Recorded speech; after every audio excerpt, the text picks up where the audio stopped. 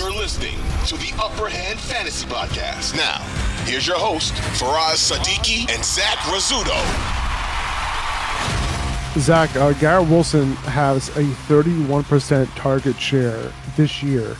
Okay, mostly obviously from Zach Wilson. Last week, 35% target share, but hey, 77% of his targets were catchable. Okay, we're getting a little bit of an improvement here, and these guys play against the Denver Broncos this week.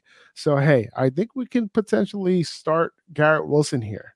Okay, this week. I know it's crazy to say. It's crazy to say, but at the end of the day, like, here's the thing. Patrick Surtain, is on the other side.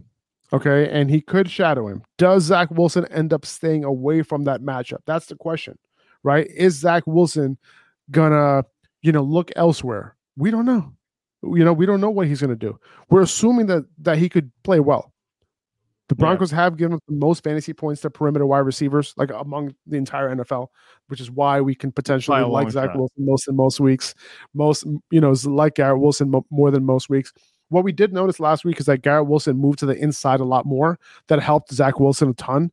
40% of Garrett Wilson's routes were ran from the slot last week, compared to, I think it was only like 20% prior to week 4. Okay, so that's something that could happen. And if that happens again, Patrick Surtain probably won't be going inside.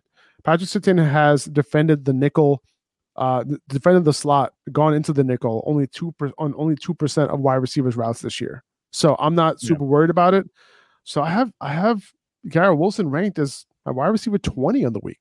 Is that too high? No, I don't think that's too high. I mean, look who they're playing, the Broncos.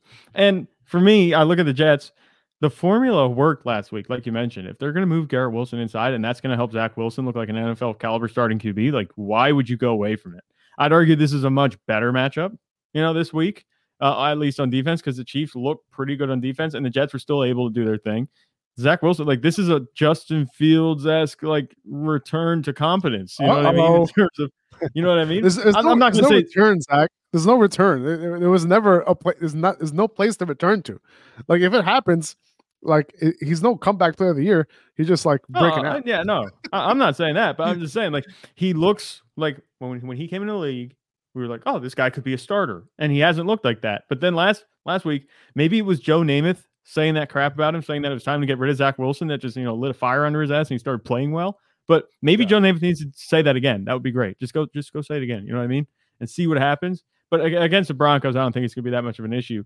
The thing that was most encouraging for me about Garrett Wilson is Zach Wilson's play, the other Wilson. You know what I mean? So it's never been a question about what Garrett Wilson can do. We know the talent he is. He demands targets. He's getting those targets now. And I think he has a chance to actually put together some production on top of that usage, which he hasn't really been able to do yet this season. He's been hovering between 10 and 16 points this whole year. So he's not leaving you out to dry. But I think we could actually start to see him build on it instead of just kind of, like, sustain just barely this semblance of fantasy relevance. I don't think 20 is too high. I don't have a problem with that at all. 2400 Sports is an Odyssey company.